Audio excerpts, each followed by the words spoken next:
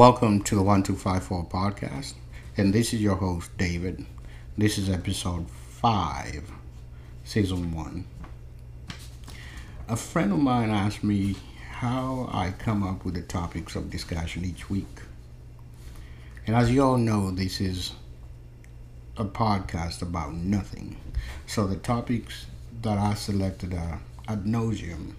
They're designed not to be repetitive or verbose, where we just talk and really say nothing. So they're just nice, clean topics that are informative, easy to understand, and pleasing to listen to. This week's discussion is about inspiration. It's about finding passion in doing something creative, which makes you the unique human being that you are. Almost all of the literature that you will come about will define inspiration as a state of being mentally stimulated into doing something creative or having a certain brilliant idea in one's mind that may stimulate them to do something creative.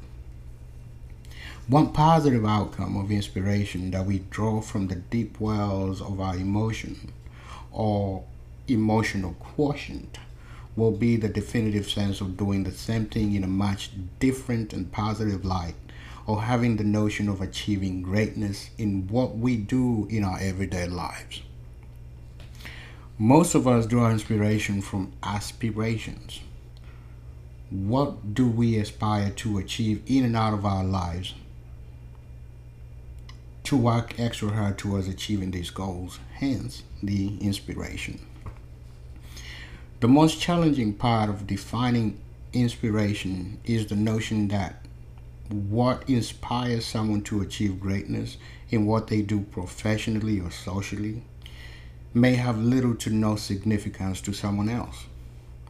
I, for one, like to draw occasionally, but what may inspire me to draw something in the spur of the moment may not be relative to what my eyes and my mind may perceive as a keen interest to the subject matter that is before me, but rather the form and function of the said subject matter, maybe the lines that are delicately placed next to one another to form a certain shape, or the shading of the same subject to denote the differences between light and darkness may spark interest in me to draw something that is much better than what I'm looking at.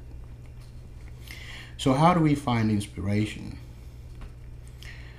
Who inspires us to do our very best in spite of the adversity or some intolerable conditions that we may find ourselves in at times that seek to demoralize us or diminish our ability to achieve great outcomes in our endeavors? Or maybe the question should be, where do we seek our inspiration to be better versions of ourselves? Quite a few of us draw inspiration from divine interventions or the chasms of life that make us each have different aspirations and motivations to achieving different goals in life. For those of us in this sphere, we seek guidance from a place of divinity. Some of us go as far as listening to inspirational quotes from our spiritual leaders and from places of worship. To others, we seek inspiration from those who we perceive as being more successful in the same field of endeavor that we may partake in. To this end, we examine the parts that we have taken to succeed, and we tend to draw inspiration from their definitive hustles. So we tend to draw inspiration from people who we deem as more successful than us.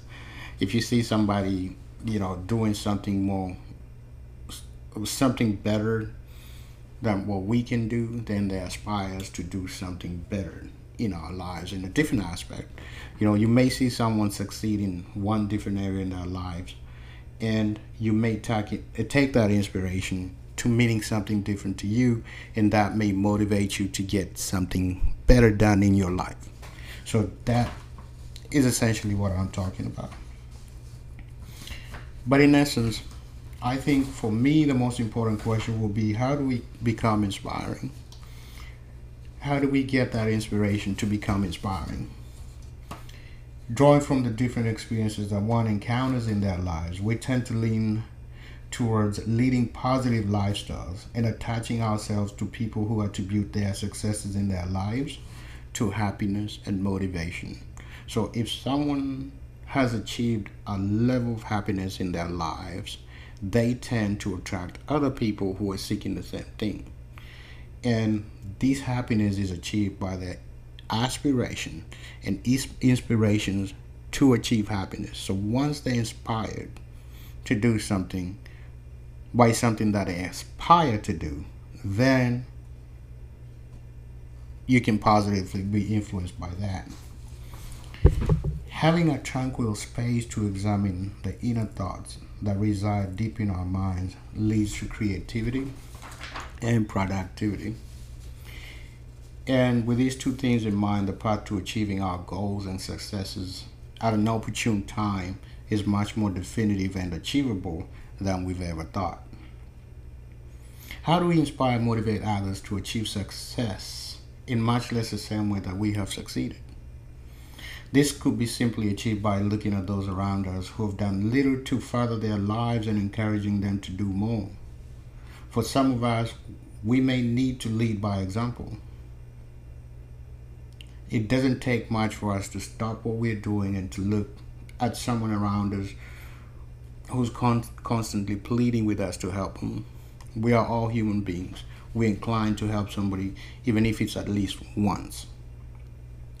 So on that end, I would encourage every one of us to always be positive, seek to uplift others' spirits, and always take lead in achieving happiness in your life, because that may inspire someone around you to do the same, and that may inspire somebody around those people to do the same. It's a domino effect into achieving happiness. And I think by just examining our lives and listening to that inner thought in our minds that is telling us to take it easy, plan our lives, plan our whatever it is that we do for our endeavor. If you're a teacher, you have a lesson planned. If you're whatever you do, you always have a positive outcome if you plan ahead and if you inspire yourself to do the best that you can ever do, even if it's just for one day. So I'm going to cut it off here, and I'm hoping that you have learned something today. Thank you.